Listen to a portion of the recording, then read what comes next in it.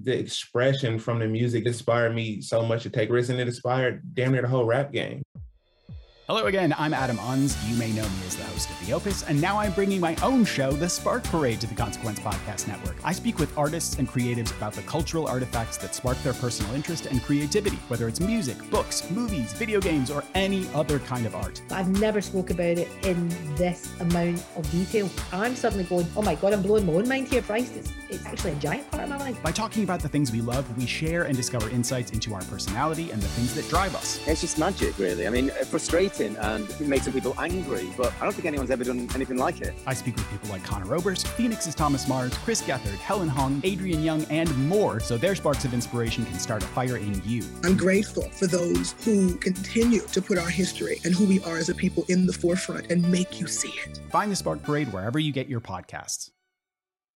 When you need mealtime inspiration, it's worth shopping Kroger, where you'll find over 30,000 mouth-watering choices that excite your inner foodie. And no matter what tasty choice you make, you'll enjoy our everyday low prices, plus extra ways to save, like digital coupons worth over $600 each week. You can also save up to $1 off per gallon at the pump with fuel points. More savings and more inspiring flavors make shopping Kroger worth it every time. Kroger, fresh for everyone. Fuel restrictions apply.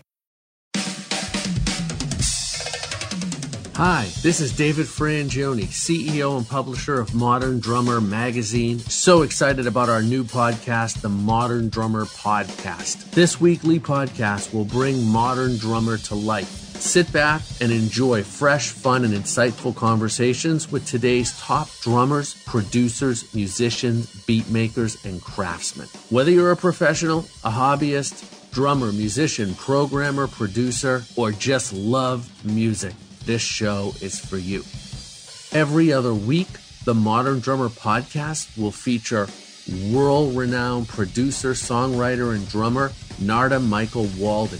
Narada Michael Walden's Upbeat is featured exclusively on the Modern Drummer Podcast.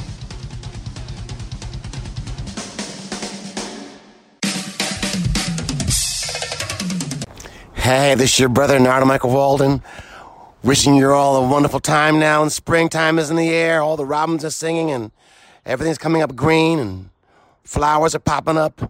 And it's time to appreciate the genius and love and soul of a brother of ours who plays drums and keyboards extremely well. His name is Gary Husbands. Gary Husbands. He reigns out of London, England. He's got a gift that's unparalleled. And I'm very happy we had a great chance to chat with him on how he approaches drumming, his inspirations on drumming, his inspirations on playing keyboards, backing such genius as Mahavishnu, John McLaughlin, and others. And pay close attention to things he says on this wonderful interview with the marvel in his mind and his heart, and his dexterity and his coordination levels are off the chart. Pay attention to the great brother, Gary Husbands. Okay, here we go. All the love, you guys. Here we go. Bye-bye. Brother Narada, love you too, still. Oh, man, it seems 5 minutes since the Warfield and the concert and seeing you and, oh, boy, you know. Well, Gary, I want to start right there. What you played at the Warfield was magnificent with John McLaughlin and that band. And I was going to just say that, you know, in my lifetime, I only know a few people, like two, who can play the keyboards and drums with such perfection. And that's you. Oh, man. I mean, we know about Jan Hammer. Jan can go and, you know, on both sides, but there's you now. You go on both sides well. So it's like, damn. Your brain is like scientist, and soul. So anything you want to say, we love you, man. The floor is yours, Gary. Narada, you know, it's so hard to just come to terms with those kind and generous and beautifully soulful words. I mean, I have to say, I mean, this can't be too far from what you do, because, I mean, my first experience of you, actually, now, was it before no, not before, but along the same time, you made an album called Vimana with Nova. Yeah. And you're there on Fender Rhodes. And then you make your debut, Garden of Lovelight, and you're playing keyboards, man. Come on, get out of here. What made you, Gary Husbands, inside you, the kind of person that understands and wants to give blood on the floor? Where as a kid are you coming up that you want in your life to be at that kind of a party where you got to bring blood to the floor? Well,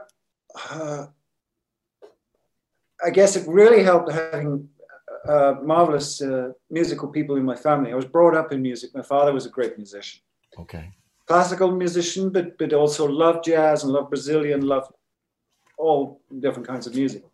And at the same time, lots of singers in the house, because my mom was a singer and a great dancer.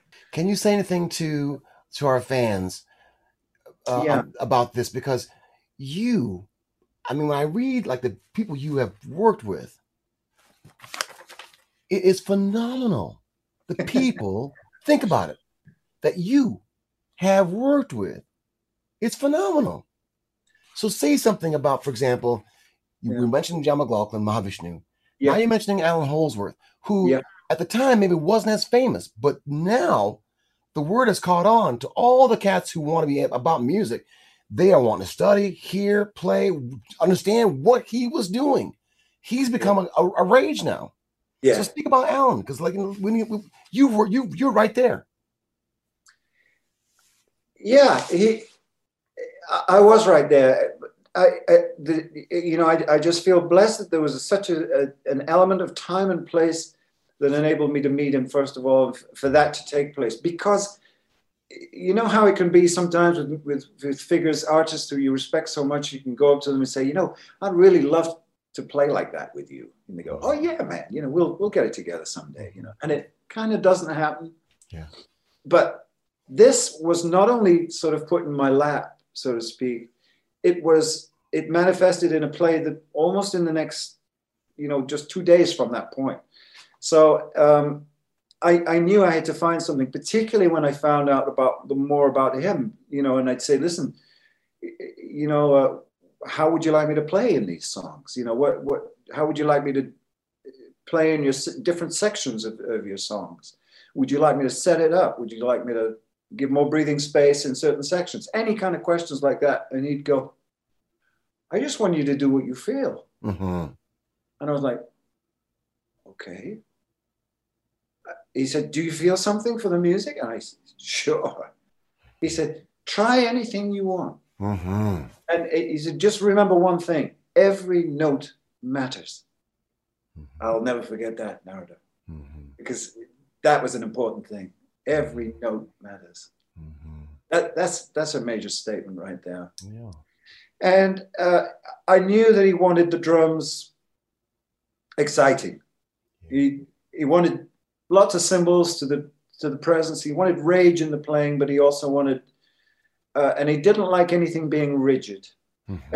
And this is just all part and parcel of the way I think we have to, as drummers, look into the artists that we're supporting as a musician. And you become, I used to just learn everything about all those people you see on the page. I would just find out anything I could about them, everything I could about them, the kind of drummers they've liked playing with. Mm-hmm. Invariably, I would find out and research their records so I could go to them and say, man, I loved this particular track, and this person would say, you know that? And I say, Mm-hmm. yeah, sure, Mm-hmm. and this starts to make easy conversation. They start to feel very good with you personally, Right. as well as artistically. And this is one thing I try to suggest to younger players: really, really research and take an instrument in the people that you're playing with. Wow, and to do this, and I really went for it with Alan.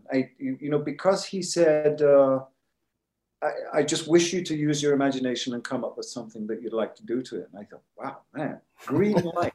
I love it. That's the most ultimate green light, And so I said, sure. And I went for it. And the more I went for it, he loved it. So really, that worked. With other artists, it's then important to realize this is going to be way too much coming from this world and going to playing with Robin Trower, Mm-hmm.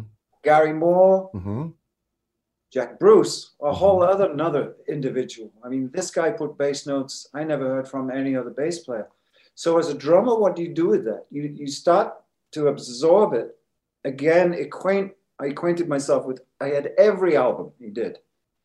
I knew all through his periods, and I knew how he got even further back than Cream. But once he was in Cream, if you listen to the bass and Ginger's bass drums, there's this stereo, particularly with the panning they had there. Mm-hmm. And you hear just innately to the both of them, because they had this love-hate relationship, you know that. I mean, this is like war going on at the same time as massive love, you know, and it showed in the music, but this innate thing where Jack seemed to just fall in the 16th note holes that Ginger would leave out, and you can hear it if you go back to those Cream records. Mm-hmm.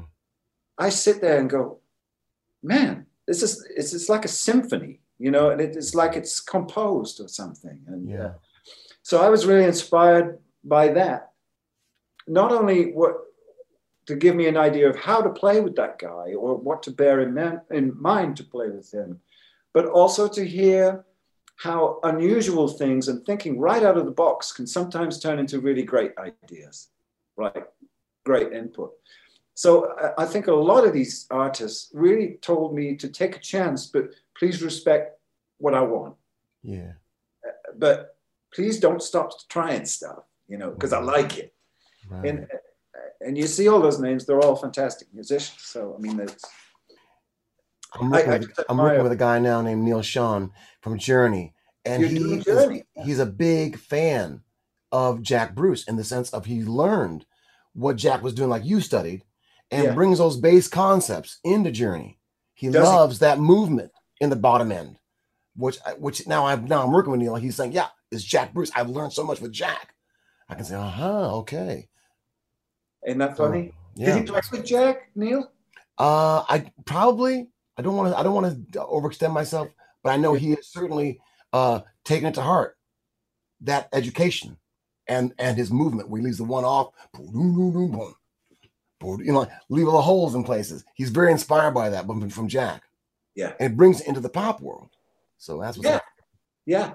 Mm-hmm. But the thing about jazz, jazz, I'm going to say Jack, jazz, it's like there's a tie there because it would always be vastly different every night.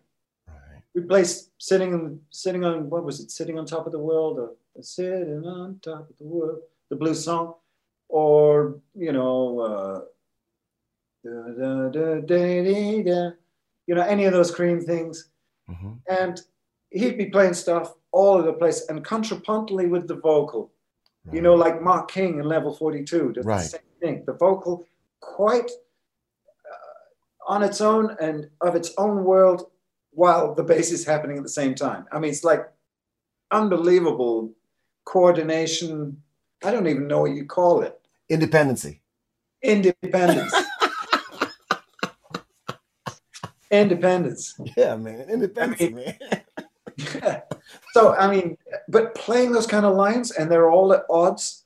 And Jack would be improvising as a vocalist at the same time as improvising on the bass. Now, how do you do that, man? Mm-hmm, mm-hmm. I mean, where does this double strand of concentration? Yeah. Anyway, now you mentioned two guitar players as you got to Jack. You mentioned Gary Moore, who I'm a fan of. He has a jam called Blues for Narada. I love Gary Moore. You also mentioned Robin Trower, and Robin Trower is a beast. He is a cat who loved Hendrix. And we played alongside of him at one of those big shows like Nebworth. He wore it out. He was funky. Robin Trower is mean. So you were to tell us about Gary and tell us about Robin. Well, Gary, and by the way, I was on Blues for Narada. I know. Talk about it. Yeah, I know. Well, we were. I mean, he was coming up. I mean, he had quite a few songs at this time. This is what, 96, 97. I'm working with him. Yeah. As a result of having worked with Jack. So we kind of fell in as a trio a couple of times, and he thought, oh, okay, you know, this kind of feels good. And so happily I was able to make recordings with him and go on the road a little bit with Gary too. But he really had quite a few songs that were very reminiscent of you, Narada. a lot of, I mean, you hear the influence in blues from Narada, right?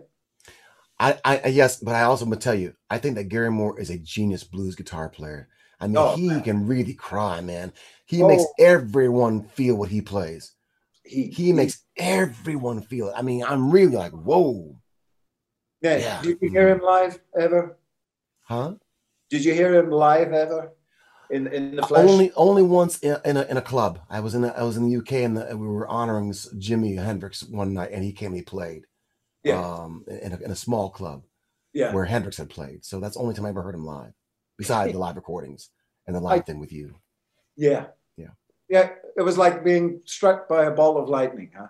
I mean, this it wasn't just about volume. It was like somehow the fearlessness in it, the commitment, the message, the motive, his reason, his every reason. I mean, it was just like he would never ever stop playing guitar. He'd do it for the rest of his life, you know, which unfortunately was cut quite short. But he was something, man. I agree wholeheartedly with you. He really was. I mean, not a lot of guys around, particularly now, who deliver like that. Right. What about Robin Trower? What do you want to say about Robin? Robin came into the picture quite late, towards the end of Jack's life, and they were doing a trio album, and they weren't happy about the way things were going. And I think Jack did a hard sell on Robin, who I'd never met before. Okay.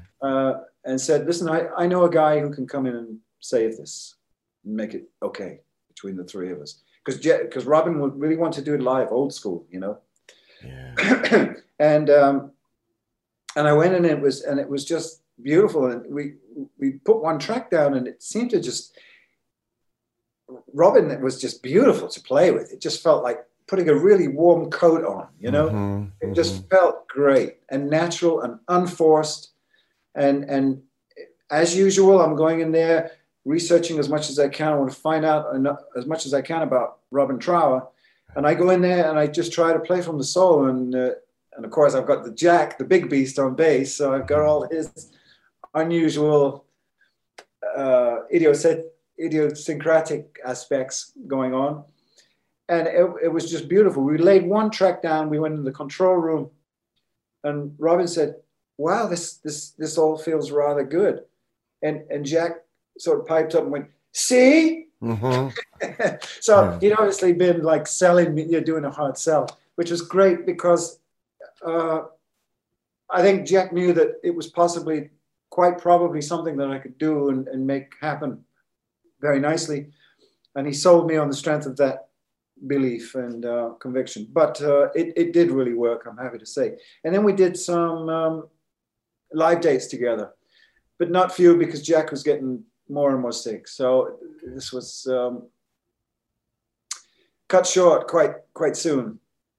What I want to say to you is that in the 60s, we fell in love with the music. But it wasn't always like chop driven. Like there was only a few cats in the rock world, like a Mitch Mitchell, who was like so like advanced. He was so clean and just natural. Like just like it had it. I mean, we love the Ginger Baker and we love those cats. Yeah. You, on the other hand, had an influx of Tony Williams and the stuff that we grew to love as we progressed in life, and then brought that into the rock. That's a big thing that people like myself love about you, that you brought another sense of intelligence, another sense of wisdom, another sense of like New York, America, back into the British rock, coming back over to us again. And so, because you're scary. You do things out of the blue. They're just like only a cat with, first of all, a great amount of technique could first of all think of. But you're able to do it's just natural because you've lived it somehow. That's your thing. You know what I'm trying to say to you? I get you and feel you. Yeah. Absolutely. Yeah. I can only assume it must have been very much like this for yourself. I really had a lot of problems early on because I had too much fire. I mean, I was too young, not enough discipline in certain areas, but full of emotion. And every time to play I wanted to play loud and soulfully. and really get the message over. I could not seem to play any other way, you know, and it was too much invariably. So I had to learn to try to just be able to play with this kind of passion, let this flow, but have some kind of control, learn how to rein it in, manipulate it, fashion it, you know, aim it in different ways, have it take on different dimensions a lot more than what I was doing. I mean, I couldn't. I'm like a lot of kids now. I couldn't wait for the furious bits, you know, where you could really, you know. I bet you were just the same. Yeah, I understand. So I mean, you know, and but life teaches you quite soon, and music teaches you. Music, just the greatest teacher by itself. It's if it knows that you love it and you have this eternal respect for it, and how humble we are. It goes, here, let me help. Yeah, that's right. I really think it does. Do you? Yeah, I do. I completely agree. I think the music is our greatest gift. And I've also heard that if God speaks to us in silence, then music is right next to silence. That's how high music can take us. Right next to the silence where God speaks to us. So it's all like just one thing coming down. And I love that. And I also love just to open my heart as you do and let it just flow. And I've also learned to not judge it, because if we judge it, then we bring our human mindset. Yeah. For example, we could say one night, "Oh, I was really good tonight," but then God would say it was okay. But another night we say, "Oh, I wasn't very good," you know. But no, the good Lord would say, "No, tonight was your best. Tonight you saved someone's life. Someone got inspired in life, wanted to commit suicide. They're going to live because of you played." So we can't really judge. In other words, can I tell you something that happened to me on a flight back from Japan? Yes, perfect. I'm watching the in-flight movies. And they're all Japanese movies with English subtitles. Thank God. I mean, how does somebody learn that language? Anyway, so I'm looking through the list and stuff, and I see something called Maestro. And I'm intrigued because there's a little thumbnail of a guy with an instrument. So I click on that to get more info. And I read that this guy is a retired conductor of a symphony orchestra. And he's got lots of proteges in the orchestra, but business pressures and hard times mean that he has to close the orchestra down. And all the musicians in the orchestra go about this massive fundraising to try to start it up again and get him back in business. And they go out and they try and find him, and he's living in some caravan. I don't want to give it all away, but they do get him back. And at some point in there, the son of the first violin in the original orchestra that this conductor had has a son, and he's on his way. He's not quite the talent his father was. So this conductor is trying to reassure, but it's not really going in, these messages, you know. And he thinks of a way to try and describe what he means. And he says in the film, he said, "Let me tell you something. You have to think of me as an actor here." A low voice. "Let me tell you something. You know, you make a musical sound, and within a heartbeat, it's gone forever.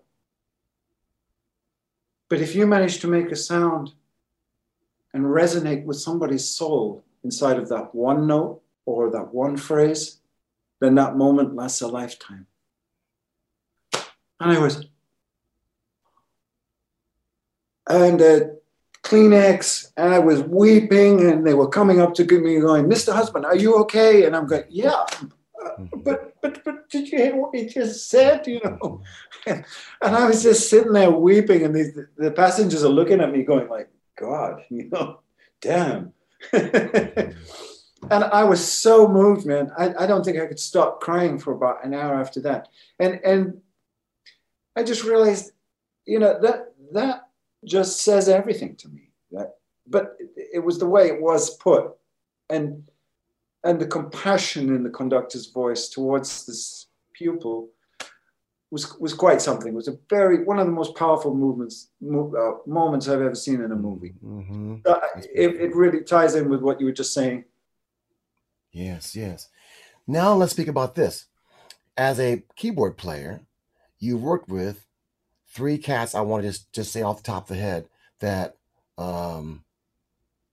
it really just changed music.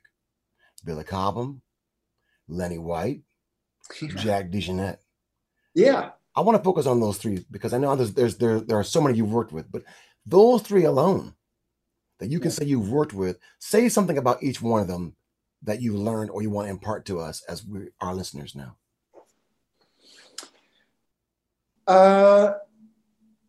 With Billy, I was very attracted to his idea of featuring not only just somebody occupying the keyboard's chair, but he wanted 2 sets of drums on stage.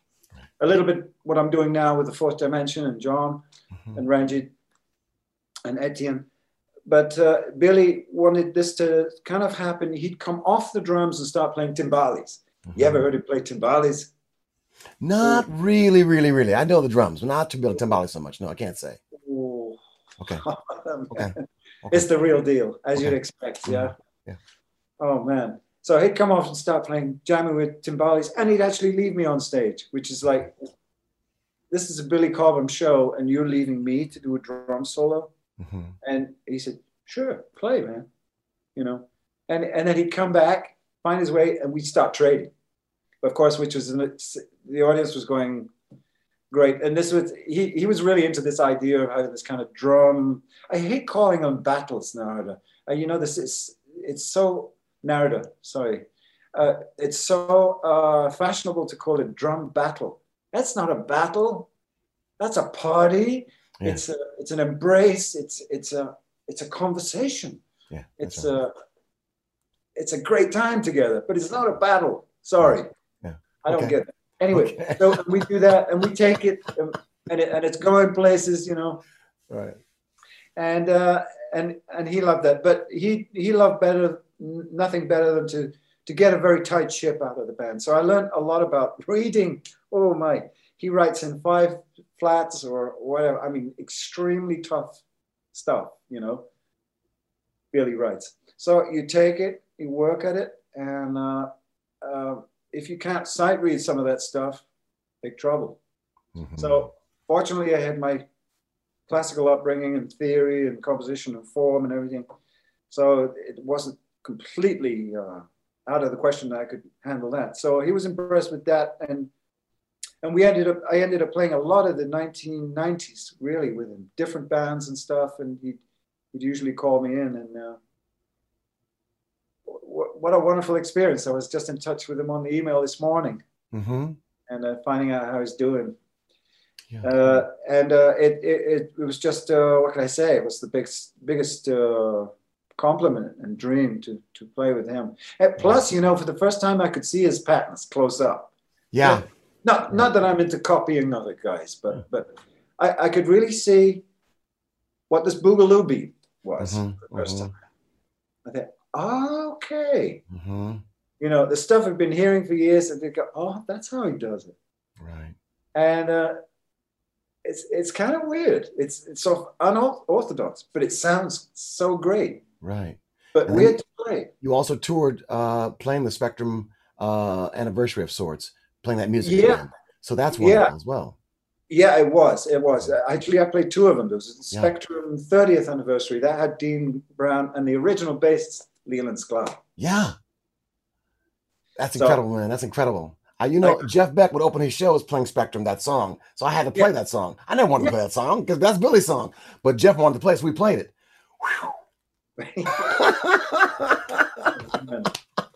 Yeah, I know. Oh, man. Yeah. So we did that. Dean Brown on guitar. In the second band, we had Dean Brown again, Rick Farabracci on bass, the 40th year celebrations. And that was different again, you know, and it was, aside from all these other bands. So I've been really, really lucky and humble and gracious about it. What about Lenny White? Lenny came into town with some excellent people. Benny Maupin on sax, man. I was always a big, big fan of the soulful guy with Headhunters. And really, really unique, really soulful. And used to practice with John Coltrane. He had some stories. So I was really in heaven getting the chance to work with Benny Maupin. Foley was there. playing. I want to pause you. I want to pause you. There's a new piece on YouTube right now with Billy Cobham, Benny Maupin with Horace Silver. Oh yeah. It's just, I mean, it's out there right now, so you can check it out. Yeah. Okay. I will. Okay. Foley was there playing not bass, but this kind of mid-range guitar, not in the guitar register, not in the bass register. Really cool. I can't remember the bassist's name. And we were playing, we had about 3 days. I said, I'm coming through to Ronnie Scott's, and then we go to Switzerland. Can you do any of these days? I said, you kidding? I can do all of them. You know, I'm ready. Right. I said, you got any charts for me? No. Okay. You have some MP3s? Mm-hmm. So yeah, tunes were not easy. So really up all day, all night for three days, transcribing. It was worth it, man. It was beautiful music. And to get to play with Lenny, this was different again. Mm-hmm. Everything's so light. I would have never imagined back then, you know, of course we had the big analog, you know, this beautiful desk you're sitting in front of there. You know, everything coming out colossal, and you're thinking these guys are just slamming in the studio. In actual fact, big sound, but playing lightly. Mm-hmm. Big deal, huh? Mm-hmm. Learning experience, everyday learning. Beautiful. So he was just beautiful to play with, and I had a really great time doing that. What about Jack DeJohnette? Jack DeJohnette came into the personnel for a record I was doing with a guy called Deva Bujana, an Indonesian guitar player and composer, great composer, writer, great guitar player. Okay. And we did it, and they got Jack in to play mostly drums, although I did about 4 tracks. The big surprise of the day is Jack starts messing around on piano, and Deva says, why don't you play piano on this one and you play drums? So I got to play with Jack on drums playing piano. Okay. Which song is it called again? I want to hear it. Well, that song is called Uncle Jack. Okay. And it's on an album called Deva Bujana. It was 2016 recording. I can't remember the name. I'll have to probably pop into my head before the end of the talk. Okay. But yeah, that was a great experience. I mean, to play with the sound of Jack in your headphones, because he has this beautiful way, this abstraction all the time. Yeah. It's around the beat. It's on the side of it. It's the bottom of it, and it's floating on the top of it, and it's moving, and it's dimensional, and it's like, wow. You realize it's just like the sounds on the records, and yet he's there, and I'm hearing him in the cans, and unbelievable. But quite an experience, different experience to listening to him, to play with him. Right. Then you really find out. Right. And I guess with all these musicians, really find out how it is once you one-to-one. Yes. And really one hell of an experience, and what a beautiful person he was too. So I fell in love with a recording called First Light with Freddie Hubbard and Jack on the drums. That's my favorite, that album. Now, did Roberta Flack take this arrangement for something on there and use it? I have a feeling it's the same arranger. Now, I'm going to be thrutching around because I can't think of the name of the album or whatever, but there was one tune off First Light that I think made a Roberta Flack album in terms of arrangement. Oh, okay. Maybe they cloned the arrangement. Hey, I mean, it's a very hip record. Yeah. And it showed me at that time of my life how I could be impressed and take jazz into my spirit in a way that it felt good to me. You know, you know what I mean? Jack was bringing like a prize fighter. So everything felt good. Yeah. You know what I mean? Just felt good. So I just learned a lot from Jack DeJohnette. I don't talk about that much, but he's big in my spirit. So I have to ask you what it's like to work with him, because I mean, to me, he changed music. It's beautiful, but it's mystical. It's mysterious. I mean, you can't say, "Boo, there it is," you know, because it's not quite. It's here, but when it's with that, which is also displaced, it's the beat. It's quite something. He is really quite a concept, and a great influence to me as well. Yeah. Well, also you worked with Jan Hammer. We recorded. Okay. We recorded, and it was my album. I was so thrilled about this. He kind of stepped in. I'd had somebody else play on it, and they were lined up to do a solo. Solo never came, and we were moving closer to a release date that I wanted to honor and respect and go with, and we had no solo. So like I'm already doing 5 keyboard solos on the album. It's my album. Mm-hmm. So I think, what can I do here to say that? And I suddenly got the idea of calling Elliot Sears. Yeah, that's right. And he said, Jan won't tour, but if you ever have any ideas, call. Okay. So I did. And I called. I said, Elliot, would you mind asking Jan? I'll send you this. I'm enclosing an MP3 here. See if it makes him want to play or not, Mm-hmm. If not, no problem. I quite understand. But if I could really hear this. Yeah.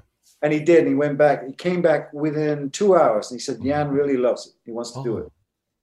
And I was like, ah. And man, that is a track called Leave 'Em On. And it's on Dirty and Beautiful Volume 1, my album. Okay. And Jan plays on the first track. And my God, man, what a solo. Oh, he just killed me. But it's just funny how things work out when you really need them to. Mm-hmm.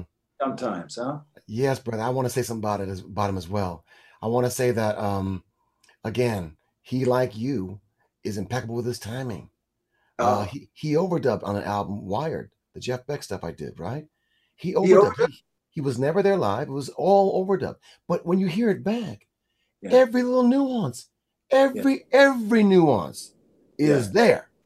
Oh, just like the greatest of ease. Yeah. So it's like, wow, man. Again, I'm just knocked out with the musicianship of cats like you who play the keyboards but are drummers. That is some magic in there, man. That's some magic in there. That's like, we all have to stand back. Thank you. Yeah. He is an incredible influence on me. And I know what you're saying. It's this solo voice thing. But I think when you feel the need to, what is a solo? You feel the need to cry. Mm-hmm. You want to tell the world about something you're feeling. You want to give them the same what you're feeling. And I needed it. I needed it. Mm-hmm. Just like all the cats who turned out to be soloists. So I just cultivated it, tried to develop it, and try and get it better and better and better to the point that I can hold up with guys who I respect so much, and people who were like guru figures to me, and come through with something that they can use, and occasionally if they can inspire them or make them happy, I'm on seventh heaven, Yeah, man. Yeah. But it never stops. It's like, don't lose it. Keep in it. Keep in the groove and keep like the boxer. Can't relax. Right. I love your piece called is it The Guardian? Am I saying it correctly? The Guardian? It's actually called Guardians. Did you hear that? Yes, that's so beautiful. I want to make sure I ask you about that. It's so beautiful. Oh man, thank you so much. Yeah. Thank you very much. And I have to also say, you love to stretch harmonically on all your pieces. Yeah. There's something harmonically going on with you. Like, you say Joe Zawinul, he's got his way. You mentioned Hammer, but we can't predict what you're going to do. Man, you can only blame Stravinsky and Bela Bartok. As a rebellion to my classical piano teacher who thought nothing really post Brahms was valid. Really, that's a heavy statement, man. If you were a man. It wasn't. If you were a man. Stuff. And she said, no, Bartok, this man was an imbecile. So, okay, all right.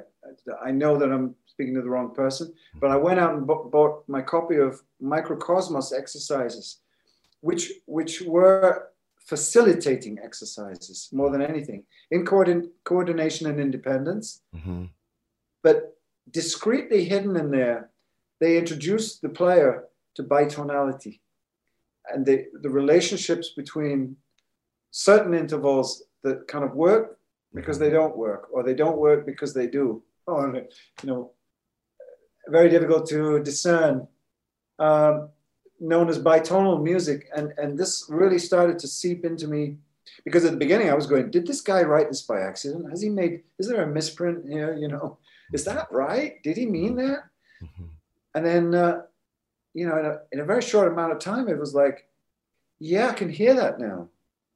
I can hear that now. And I'd go back to Gil Evans with Miles and hear where these little clusters would be and exist, and hear what instruments he'd use to make them happen, you know? Yes. And, or Stravinsky's Mass with the choir, really hear how he used that choir, where he put everything, how he divided up the harmony and merged it. It's just Stravinsky's Mass. Oh, well, I have to say to you, I think,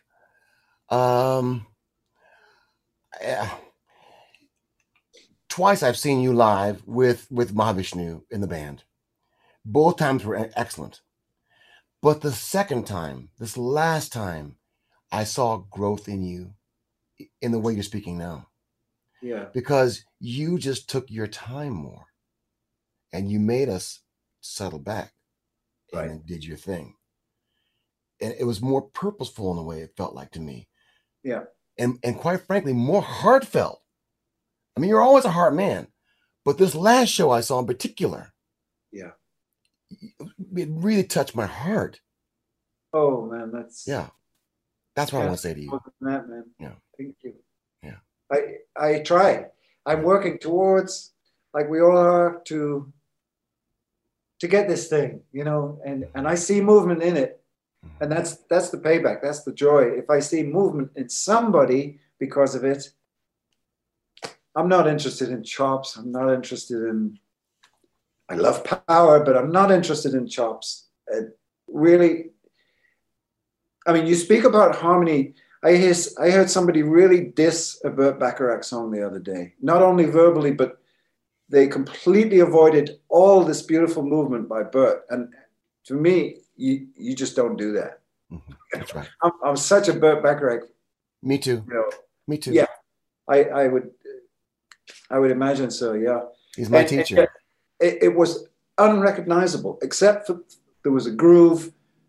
Never any problem. A lot of people are just getting such great grooves, but get the harmony right too, guys. You know, get and tell me a story through it. That's right. Let's hear some development in this. You know, Jerry Hay told me one time about Burt, when Burt would do string sessions. Mm. He would always wear a white shirt, and he would be so intense in the string session that he would inevitably sweat through his complete shirt on all those string dates. He was so intent that the white shirt would be sweat through. Yeah, it's a small thing, but I feel that from Burt Bacharach. Yeah, I can feel it. Watching interviews with him, I love this about YouTube now. You can really get into people and get into their spirits and see their trajectory through the years too.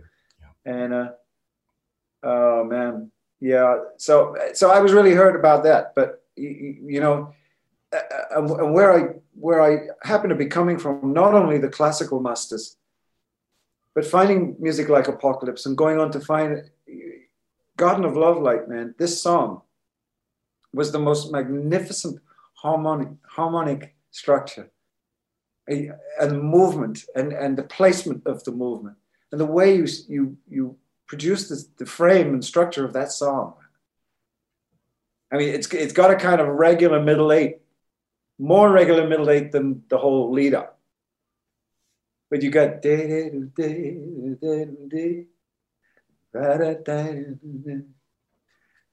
and then once you go into the B section, oh boy, you're on a ride there. You know, oh man. Thank you, bro. I was like, oh yeah. You know, that I must say, that's Tommy Dowd helping me out, and he brought in Cissy Houston, who's Whitney's mother, on that session. And I had met Whitney as a little girl, as 11 years old, on that session. I was like, wow, she's so beautiful. I didn't know it would be Whitney Houston, but there she was with her mother singing, take me to the garden. Yeah, beautiful. God, I never knew that. Yeah. Listen, I love you. I love you. Everyone who's watching this to give us great attention right now. I want to have you say anything you want to wrap this up with all the love from your heart as you want to give us. We love you so much, Gary. So say something now as we conclude our interview. Love you so much. Thank you so much for having me here. Narada, I want to say thank you to you for Way of the Pilgrim. I want to say for Vision of the Naked Sword. Ladies and gentlemen, Apocalypse, the second track. You've got to hear this raging orchestral work in 11 time. And what Narada does throughout this whole thing, it is beyond emotion. It is beyond everything great. It's just colossal. It's colossal. So, I mean, for me to be sitting in front of you today, and the man who played it Miles Out and On the Way Home to Earth and Eternity's Breath, man, not to mention all the other things. Can I just mention Moon Shadows by Alfonso Johnson? Is that your Gretsch kit on there? Yeah. Gretsch snare drum? Yeah. Because I know you had a Ludwig at one time. But anyway. and a Slingerland. And a gut bucket from Frank Ippolito's drum shop, where they made me my own gut bucket snares. Yeah. Make them really like super like loud for live. But they were... Oh man. Yeah. Oh yeah. Tight. Yeah. And the way you played on that record, man, you know, get it dead, go get it dead, don't get it dead, don't get it dead. You remember all that stuff? No, but I'm happy hearing you sing it. Can I send it to you? Yeah, sure, send it to me. Oh man, I know every note.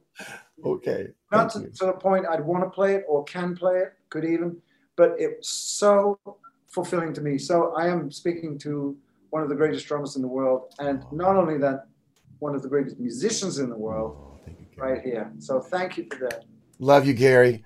This has been a great, great time. I've been looking forward to it, speaking with you. And let's do it again. Let's do a part 2. I hope we can. Please, anytime. Okay. Bring it on. Okay, man. Be well and safe, sir. Thank you. God bless you too, and love you so much, and to your family. And exactly the same to you and yours, sir. Okay. Thanks, Gary. Narada, this is for you, sir. Thank you.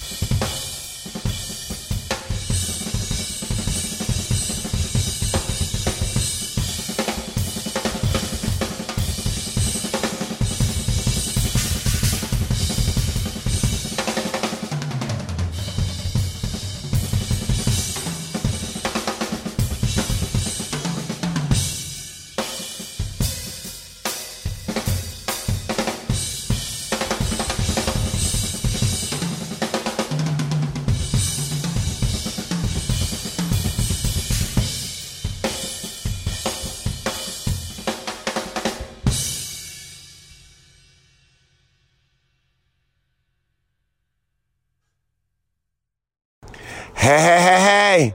I know you all enjoyed hearing from Gary Husbands, the beautiful drummer and keyboard player extraordinaire. Thank you, Gary, for your love, for your light, and for your respect at all times. You are really outstanding and out of sight. We love you. Everybody have a great spring. This is your brother, Narada Michael Walden. And stay tuned for episodes to come. Love you, love you, love you. Bye-bye.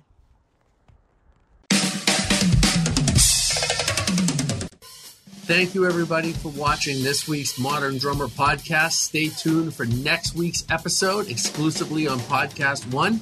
Until then, stay safe and healthy, and thanks for listening and watching.